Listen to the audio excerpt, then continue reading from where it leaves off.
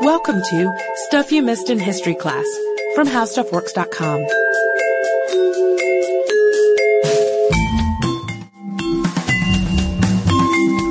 Hello and welcome to the podcast. I'm Deblina Chakraborty. And I'm Sarah Dowdy. And we've really enjoyed the topics that we've been covering lately, but there's one thing that's been missing, and we've really been missing it, and that is a proper exhumation. And that's why I really perked up when listener Will suggested a podcast on Tamerlane, which offers us not only an exhumation and a curse, but as he describes it, a person who is a patron of the arts, a military genius, and a bloodthirsty conqueror, all wrapped up in one. Sounds right up our alley. It does. And it was funny because when Will suggested this, he mentioned that he found it because he had just moved to a new city and he didn't know anybody, so he was researching bloody conquests. That sounds a little ominous, Will.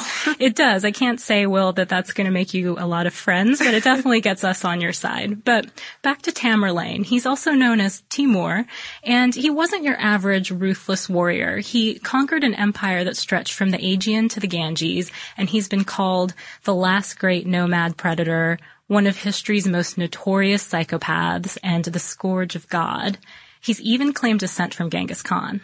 Which is going to make sense when we look at his life a little later. So with that kind of street cred, it's clear that there are a lot of stories that we could tell about this guy. But to keep things simple, we're going to focus on his last major battle, which was the Battle of Ankara, in which he went up against another great force, the Ottoman Empire. And you really get to see the tactics that made him who he was when you look at this battle closely. And the battle itself is pretty famous. It makes an appearance in our old friend Christopher Marlowe's play, Tamerlane the Great. And even though in that case, it's been dramatized, the events surrounding our protagonist in this play are fictionalized. So we're going to start with something with some real historical truth to it.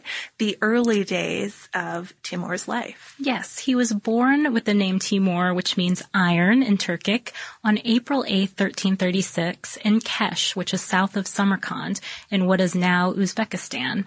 And his father was a minor chief of the Barlas tribe and settled in that area at the heart of the crumbling Mongol Empire, which was breaking apart into warring factions ruled by descendants of Genghis Khan. And these were the three factions: the Chagatai Khanate, the Ilkhanid dynasty, and the so-called Golden Horde.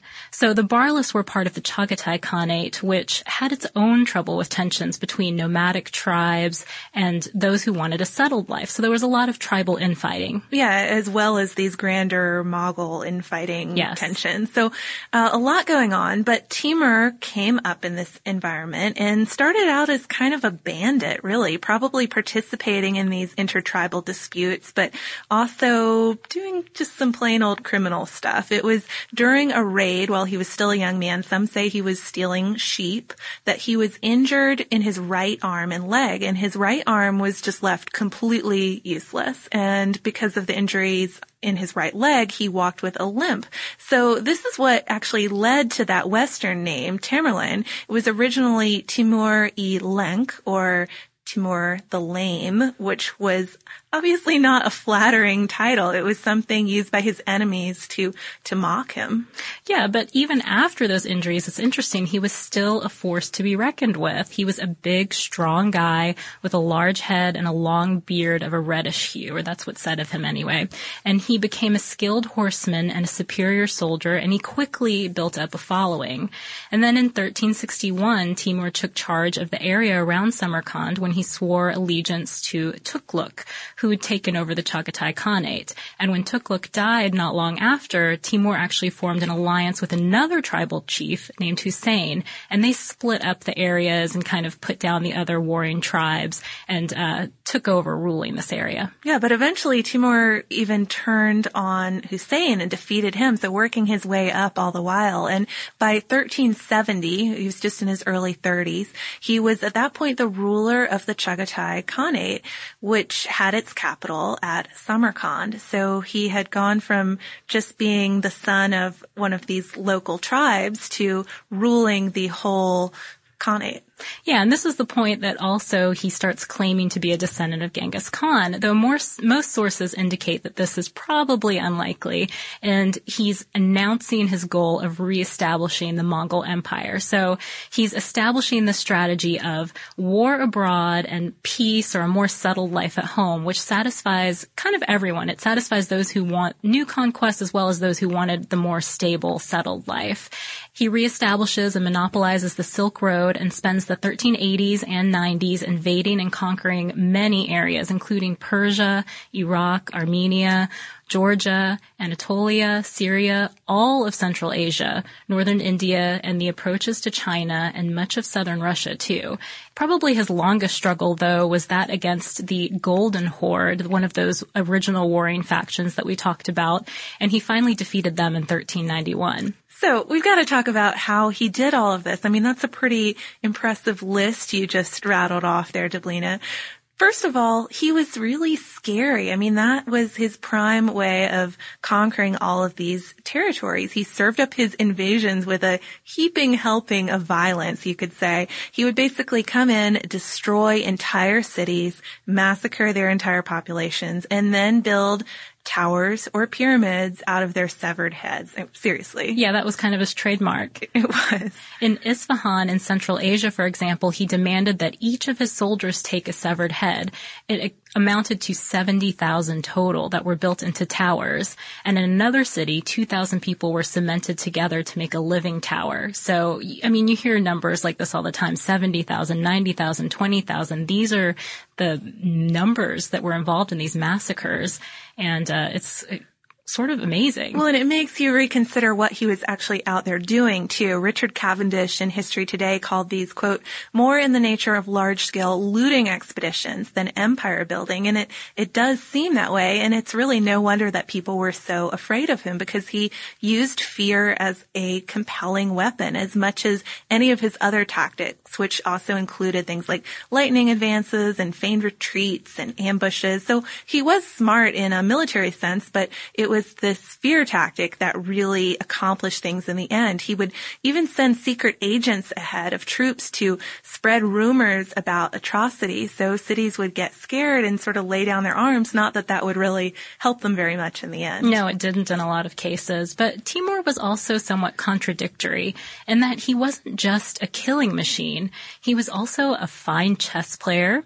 He actually created the game of Tamerlane chess, and he enjoyed a good theological discussion now and again. He engaged scholars in debate. He also did a lot to beautify his capital, Samarkand. He encouraged art there, literature, science, and public works. And it seemed like the one group of people that he consistently spared when he did loot these towns were the city's artisans, their fine craftsmen. He would bring them back to his capital and have them beautify it and build new buildings and just make it a better place. That's kind of ironic, though, when you consider that Timur himself spent very little time in his capital. No, he usually only stayed there for a few days at a time. He was truly a nomad. He personally led all of his campaigns, and he was constantly campaigning. He was in Samarkand for about 2 years at the end of the 1390s, but then invaded India in 1398, officially because the Sultan of Delhi wasn't persecuting the Hindus enough, but it kind of just seemed like an excuse He's to be ready able to get to out go. of the house. Exactly. And he ended up destroying Delhi, and he killed 100,000 civilians, and according to most sources, this took more than a century for the city to recover from. So even after that bloody Indian campaign, he still had a couple empires left to polish off. One was the Mamluk Empire in Syria and Egypt, and he sacked Damascus in 1401. Classic fear tactics kind of stuff went on there. And then the only place left standing was the Ottoman Empire in Turkey, which at the time was led by Sultan Bayezid I. And Bayezid, who was also known as the Thunderbolt, wasn't really a guy to be messed with. I mean, if anybody was going to go up against Tamerlane, it seemed like the Sultan would be the guy to do it. Definitely. He was also a proven general. He had defeated the Serbs at Kosovo in 1389 and then killed his own brother to solidify his position at the head of the empire. So absolutely seems like someone who could go toe-to-toe with Timur. And that Kosovo victory had also launched a European crusade against him, which Bayezid also put down. So like Timur, he had a very disciplined army, though many of them were Christian, drawn from conquered lands in Europe. The most famous part of this army of his, though, was probably his elite Janissary infantry. They were taken from their families at an early age and educated in war and in Islam, and their single mission in life would be to fight for their faith. They had a cavalry, too, and a more significant infantry even than Timur had, so a lot to go up against. So it was clear that defeating Bayezid wasn't going to be simple, but Timur couldn't ignore him either. Bayezid had antagonized him by giving refuge to Timur's enemies and attacking areas that were under his control. He had to be put down, essentially, and negotiations had been going on between the two men for some time, but by this point the situation had devolved into essentially an exchange of insults. War had to finally follow that. So Timur's forces invaded the Ottoman domain in the spring of 1402, and they felt pretty ready because they had already laid waste to all of the regions surrounding the empire. So they didn't have to worry about anybody immediately rushing in to the aid of Bayezid.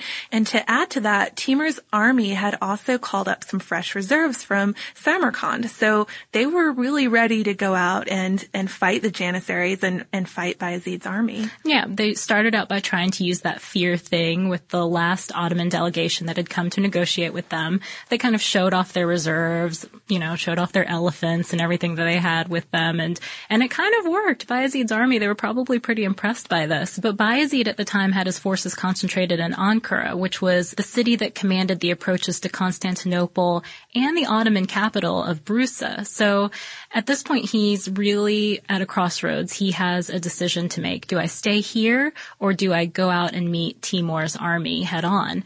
And he decides to march eastward toward Timur, acting on the information that Timur's forces are marching northwest to Tokat. So he thinks he knows where he's going, and he thinks he has the advantage over Timur at this point. But that's not Timur's plan after all. Maybe it was because that proposed approach was too mountainous. Maybe because Timur knew that Bayezid expected him to go northwest. Timur instead moved southwest and made this loop north and then further west again, all the way back around to Ankara, where he laid siege to the city. And Timur actually suits up for this. He's 66 years old, but he's not about to miss any campaign after this long military career. Yeah, Bayezid had figured out the location of Timur's forces through a couple of skirmishes and rushes back to Ankara. And here's where Bayezid misses a really key opportunity. Instead of catching Timur off guard and attacking immediately, he chooses to give battle the following day to give his forces a chance to rest. Seems to make sense, right? But this takes away the surprise advantage and also gives them plenty of time to dehydrate in the heat of July because Timur has actually diverted the only available water supply. He's been really busy. He has. While waiting for Bayezid's army, Timur's forces had built a diversion dam upstream on Kubuk Creek with a breach in it that would let the creek continue flowing downstream until they decided to close it. So see if you can picture this. It would look like it was flowing. Yeah, exactly. Then they made a reservoir on a western tributary downstream, and a canal was dug from the diversion dam to the reservoir to funnel off the stream's remaining water when the dam was sealed off. And this was made possible. I mean, it may seem just completely unbelievable, but it was possible because of the thousands of men that were available and by Timur's trained elephants, which were trophies of his victory in India that he'd brought along with him. So when Bayezid arrived, he saw the Kubuk Creek flowing, but downstream it was actually dry, and there was no other source of water available to the Ottoman army. Thousands of soldiers and horses were involved here, so you definitely needed water to keep going. Exactly. So this day of resting up turns out to be a day of trying out in the July heat and giving Timur the advantage, too, knowing that you're there. The actual battle finally took place on July 28, 1402, and according to an article by Simon Craig in Military History, one of our favorite sources for battle information, there were between 200,000 and 400,000 troops troops on the field altogether. And the numerical advantage probably was with Timur. So Timur organized his forces into 8 different detachments, and he himself controlled the center detachment. One of his sons commanded the left wing, and another son commanded the right wing. And that really fresh reserve from back home was placed at the rear between the main body of the army and the still defiant city of Ankara. So try to imagine all of that set up, and then imagine those elephants, fresh from all of these canal projects, apparently. They are wearing armor of painted leather, and the men on top of the elephants, who are all in front, by the way, had flamethrowers, and the elephants themselves had these curved blades attached to their tusks and were trained to actually advance with a plunging motion to just create as much havoc as possible, as if an elephant charging toward you wasn't scary enough. Yeah, exactly. I mean, it's assumed that these were mostly there for intimidation. They were mostly there for show. But, I mean, a bladed elephant. It sounds really scary. Yeah, they could really do some damage. So the Ottoman force set up a cross for them on some low hills near Mount Mira. And Bayezid commanded the center, with the army of Rumelia supported by Tatars to his left, and that of Anatolia backed up by Serbs to his right. And the first clash was between the Ottoman left and Timur's right. The Ottomans were repulsed at this point, so Timur's side was winning on that end. But then Timur launched his left wing against the Serbs on the Ottoman right, and that didn't go so well for Timur. His forces were driven back at first, and it really seemed like the Ottoman forces had the advantage at that point. But then there was a twist. Bayezid's Tatar forces on the left turned against him and joined up with Timur. And most people think that Timur's agents had been there for a little bit. Another problem about waiting for a day. Timur's agents had time to sneak in, start talking to people, and turn some opinions. Regardless, though, this allowed Timur to focus on Bayezid's center as Bayezid's left just completely crumbled. So some of the soldiers on Bayezid's right ended up switching teams as well. And by that point, it was pretty much decided. With so much betrayal on the Ottoman forces side, it was clearly Timur's battle. Yeah, and just a note about the role of betrayal here, because obviously it played a really big role. In his article, Craig says that the root of this treachery was probably low morale among Bayezid's troops. As cold-hearted as Timur seemed, in fact, he placed a big importance on the morale of his troops. So, for example, if they needed a little boost in morale, he would bring in some astrologers who would predict a victorious outcome. A lot of heads in their future, perhaps. Yeah, exactly. And I mean, come to think of it, that's what happened, right? So, I mean, it seemed to work for them. But Bayezid's troops weren't so lucky. Bayezid tried to hold his ground for a while, but he eventually tried to flee and was captured himself. He was transported to Samarkand after that and imprisoned, where he died a year later, some say from despair, although I'm not sure how much I really buy into that. Being Timur's prisoner, I mean, I imagine that would be difficult. It's kind of amazing that he was even kept as a prisoner in the first place. Yeah, I don't know what the reasoning behind that was. You would think that someone as ruthless as Timur would just sort of have him killed off right away, but not so. And Tamerlane, at this point, now approaching 70, he's not taking a break, even though he's finally defeated his biggest foe at the time. He is, at that point, 70 years old, planning his next campaign in China. But he died en route to China February 18th, 1405. Luckily for the people where he was headed. So after Timur's death, his empire pretty much became engulfed in civil war and disintegrated. Timur himself never really bothered with administration, so there was no social, economic, or political cohesion, just this fear of Timur, apparently. And as Craig puts it, the battle was sort of the end in itself for Timur, and he's, quote, perhaps best understood as a sort of career criminal, a gangster on the grand scale.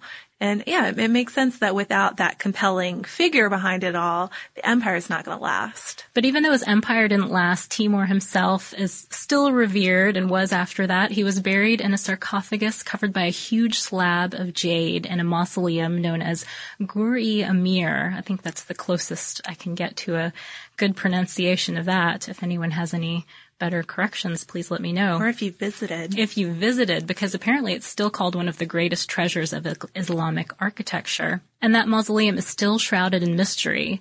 Legend has it that the disturber of his tomb would be cursed. And no one really tempted fate there. No one really tried to disturb his tomb for more than 500 years. Until in June 1941, the Soviet Archaeological Commission opened the tomb and examined the skeleton within. And the remains included hairs, including a few bristles of chestnut mustache, and fragments of skin and muscle tissue. And the measurements of the skeleton revealed that at around 170 centimeters, Timur was actually tall for the time and very powerful.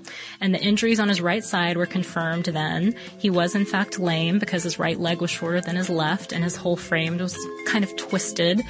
And one scientist involved actually used the skull to make a facial reconstruction so we can see what his features look like now. But what about the curse? What about the curse? That's a good question. Well, some say it came true. It was Soviet scientists involved, and days after the tomb was opened, Hitler attacked Soviet Russia. Yikes. Yeah. That's a pretty serious curse. That is a pretty serious curse, but he was a pretty scary guy, Timur was. So I think that it's only appropriate now that we move on to a little less serious of a listener mail. This letter comes to us from Ariel in Washington, D.C., and she says, "Hi, Sarah and Deblina. I just listened to your podcast on Ned Kelly the other day, and I wanted to let you know about something funny that happened to me. I was waiting in line at a baseball game to get a snack when I noticed that there were two Australian guys in front of me in line. They ordered the biggest bucket of French fries on the menu, and one of them remarked to the other that the bucket was as big as Ned Kelly's helmet. I knew what they were talking about. Had I not heard your podcast, I would have been confused by the conversation I eavesdropped on.